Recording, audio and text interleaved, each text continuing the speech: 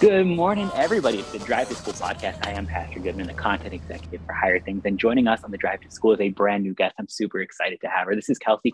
She is the online editor for 1517. She is a wonderful writer and speaker. And I'm really, really, really happy to bother her today.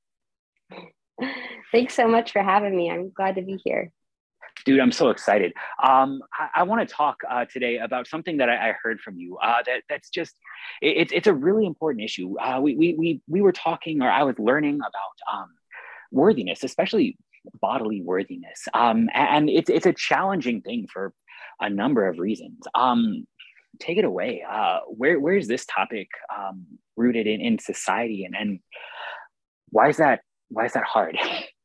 Yeah. So I kind of have come to this topic from a personal perspective. I think a lot of my life, starting really kind of in high school and college, I've struggled feeling secure and feeling worthy, the word that you used, in a physical way. And I think that that's an issue that a lot of women and girls can relate to. We know statistically that a lot of starting as young as 12 and 13 kind of struggle with that issue, feeling like their bodies are worth something, that their bodies aren't just, something to think of negatively and in a negative way, or as something that they have to change. And so I've been thinking, I've struggled with that personally. And then in the last few years, been thinking of it from a more theological perspective. And it's interesting because I think in the last few years, society has actually made some improvements in kind of addressing this issue and saying, hey, this isn't good that we think of the body completely in a negative way. What can we focus on that's positive about the body? And there's a lot of good to that, to thinking about, and I think a lot of good as Christians, we can say, yes, this is good. The body allows us to eat good food. We can enjoy walking and being outside. And so there's a lot of good to our bodies, despite their imperfections, that we can agree with the world when they say, think about the positive, don't think about the negative. But I think that what the world can't answer, they don't have an answer for, is when the body runs up against specific limitations that we can't really reclaim as good. So we know that despite the fact that there's a lot of good things that the body can do, and even the fact that God has created our bodies as good things, we feel the effects of sin on our body. We sin in bodily ways. And then ultimately our bodies are not, our physical forms are going to meet death. I know that's like a really big, hard thing to say, but they are going to meet death someday. And the world doesn't have an answer for those things. And so as Christians, we luckily do have hope in spite of all of those limitations, and in spite of the sin that we feel and experience in a bodily way. And this, of course, is found in the body, the physical life and the physical work of Christ. And so I think that that's something that we have to continue to go back to, is not only saying things like you're worth something and you're beautiful. Those are good things to say, but asking a deeper question of why are you worth something? And as Christians, we can say it's because of the redemption and the work of Christ.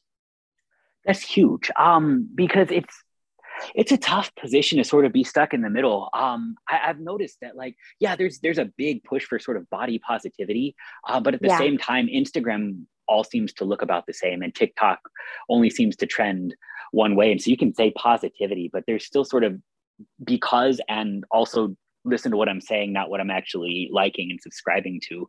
And that brings a lot of shame. And then you go to the church, and it seems like shame again is just sort of the overarching topic of how to look at your body, either because of, we struggle with sort of wanting to be modest to the point where we end up being ashamed of a good thing that God gave us, and that's not all right. And we end up wrestling with sin of the body, and so we look at ourselves as if this whole thing's there's shame everywhere I look when it comes to body. But you talked about hope by setting aside simply it's beautiful because don't question, and also Jesus loves you, so always be perfect in your body and never think, do, or say bad things. But there is a hope that's found in the body of Christ.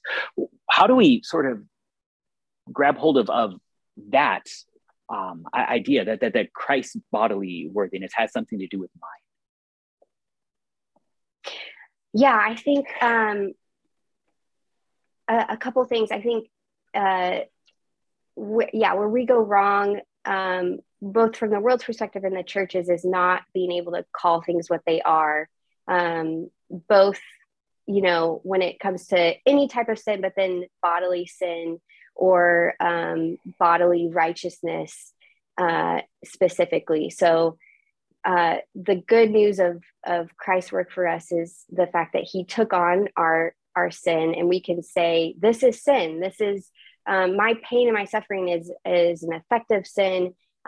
This decision that I made in my physical form was sin, and we can confess that and know that we're going to be forgiven from that. But then I think, in answer to your question, the way that those are connected is the fact that theologian John Kleinig, he's an Australian Lutheran theologian. He has this great quote, and he says, "God never deals with us in a disembodied way," which I love. There's so many, you can think of that in a myriad of ways, more ways. I mean, we could talk for hours about how that is true, but I think a couple ways specifically to think about is the fact that God sent his son in a body. Christ humiliated himself into bodily form in order to live a life, to be physically present with us, and then die in a physical way, in a historical moment, with particular blood in a particular place. And in that way, we know that the physical is very, very important. Not just the fact that he came in that form, but he came to redeem us in that way. And then on top of that, so we know that our faith is placed in a very physical way because it's placed in the physical person of Christ.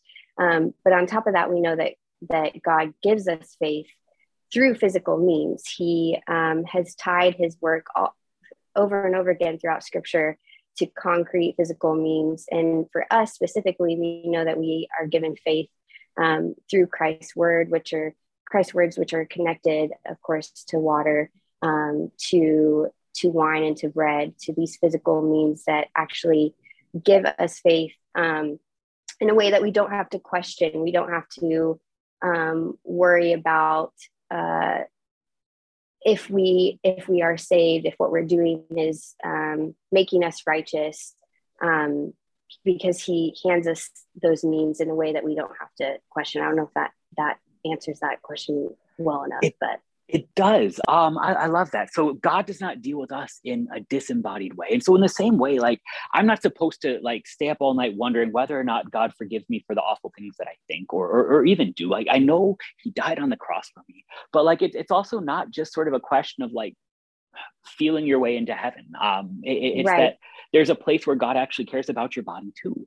And so in the same way that you're not supposed to lose sleep over what God thinks of your soul, we actually get to recognize he has the same care of your body. And so that's going to start to redefine the worth, right? Like at the end of the day, so much of the stigma, the shame, all of the awful stuff that comes, it comes from what people are going to say about our bodies. I remember, the body image issue is a real thing. And the world imposes its standards, and we just want to be enough. And when we sort of carry that forward into the church, and we're told these are all the things that are wrong with your body, and all the things that you're feeling with your body are broken, and just don't ever think about them, and you can't not. Again, it sort of sets the body up as something to be despised, and you would sort of want God to not have anything to do with that icky part of you, but right. he wants to save your body. He wants to resurrect your body. And that's something I think I kind of touched on, but we haven't gotten specifically to, is when we're talking about redemption, we are talking about the actual redemption of our physical forms. There is this trend, I think, within Christianity and American Christianity, maybe specifically, where we want to think of the physical as something evil and something to get rid of. And we think of heaven as this far off space where there's ghosts floating around that don't have physical forms. And that's not what the Bible tells us. We're told that when Christ comes again, the resurrection of the body, that we will be resurrected in our physical forms, and those forms will be perfected completely. So we don't have to worry about them. We are going to be physical, and yet we're going to be so much more than what we are now, in a way that's very, very uniquely human and yet perfect. So it's something that we can't fully understand yet, and yet there are descriptions throughout Scripture of what exactly that will be like, to give us hope in that the physical will at last not be tied to sin. It won't be tied to suffering and pain, but it will be wholly beautiful, because that is how God created us to be. And so how he is working to redeem us now. And I think that piece is so hopeful for students who feel like they are ashamed of their bodies, or they can't connect with their bodies, or there's just something they want to change, or who have physical limitations with their bodies. The fact that that's not the way things are supposed to be, and it's not the way things are going to ultimately end up. I think that was a huge revelation for me, I think, as a young person, to know I don't have to stand on this statement of I am beautiful just the way I am, because that, when you start digging into that, that's pretty shallow, because there are things that you run up to in your life that contradict that over and over again. Feel that way. Yeah. But I am beautiful and I am worthy because of Christ's work for me on the cross. And that's something that I think is deeply comforting, that the world can't offer. It actually is. It's an entirely worldly approach too. If you think about it, it doesn't make sense on the surface, because we always want to tie sort of bodily worth to either what it looks like or what it can do. But worth is never that. It's what somebody's willing to pay. Like that's how I know how much my car is worth. My car is worth however much somebody's willing to pay for it. It doesn't matter what it can do. It doesn't matter what it looks like. And so we can buy the same car and pay different amounts for it, and it's worth different things, even though it's the exact same car. Your worth is not based on what your body looks like, where you can earn acclamation or respect or lust in some cases, which is we want to be lusted after, your body is not worth what it can do. And so if you struggle with disability, your body is worth what was paid for you, the blood of Jesus, which is more. That's a great metaphor. I like thinking of it that way. That's great. So when we're starting to struggle with body image issues, because this is an ongoing thing. This isn't I heard the gospel and Jesus loves me, so now I won't worry about being overweight. Now I won't worry about being short. What do I do when I continue to struggle to look in the mirror? I think those struggles are going to continue to come, and we know that healing, physical healing, isn't promised in this life. We can hope for that, we can pray for that, if that's the unique struggle that you have, but that's not the ultimate guarantee that we have in Christ. So I think when those struggles come, knowing that, or going to church, being a part of a community where you hear the gospel, which is going to be specifically that Christ is working to redeem you, that Christ has forgiven you. Hearing those things in a like consistently on a weekly basis is really, really helpful. Knowing that you can, that God cares about you, even, I think it's this tension of both and. When God looks at you, what he sees is his son's righteousness. He doesn't see the way that you see your body. And there's something that's very comforting about that. But at the same time, that doesn't mean you can't go to God with these insecurities or with this shame and this sin, because he does care about that as well. He wants you to go to him when you're feeling down about your physical self. That's not something that he doesn't want to hear about. So knowing that you can always go to him in prayer, you can always confess those things. And he is more than willing to not only listen, but forgive you of the times that you've made an idol of your body, or you've not trusted in him. I think that's also something to remember. And you can do that because, again, when he sees you, all he sees is you cloaked in his son's righteousness.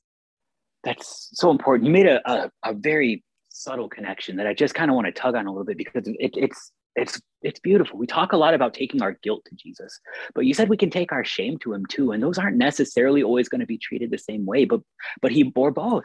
I know that Christ bore my sins in his body on the tree, that my guilt is atoned for there, and so Jesus was willingly punished for bad things that I thought did and said and didn't do. But also, I have a place to take my shame because he bore my shame too. He in his body was ridiculed and laughed at, not just so that he can say, I know how that feels, that's awful, we'll get through it, but that I actually then have a value that is cloaked in his resurrection. Yeah, definitely.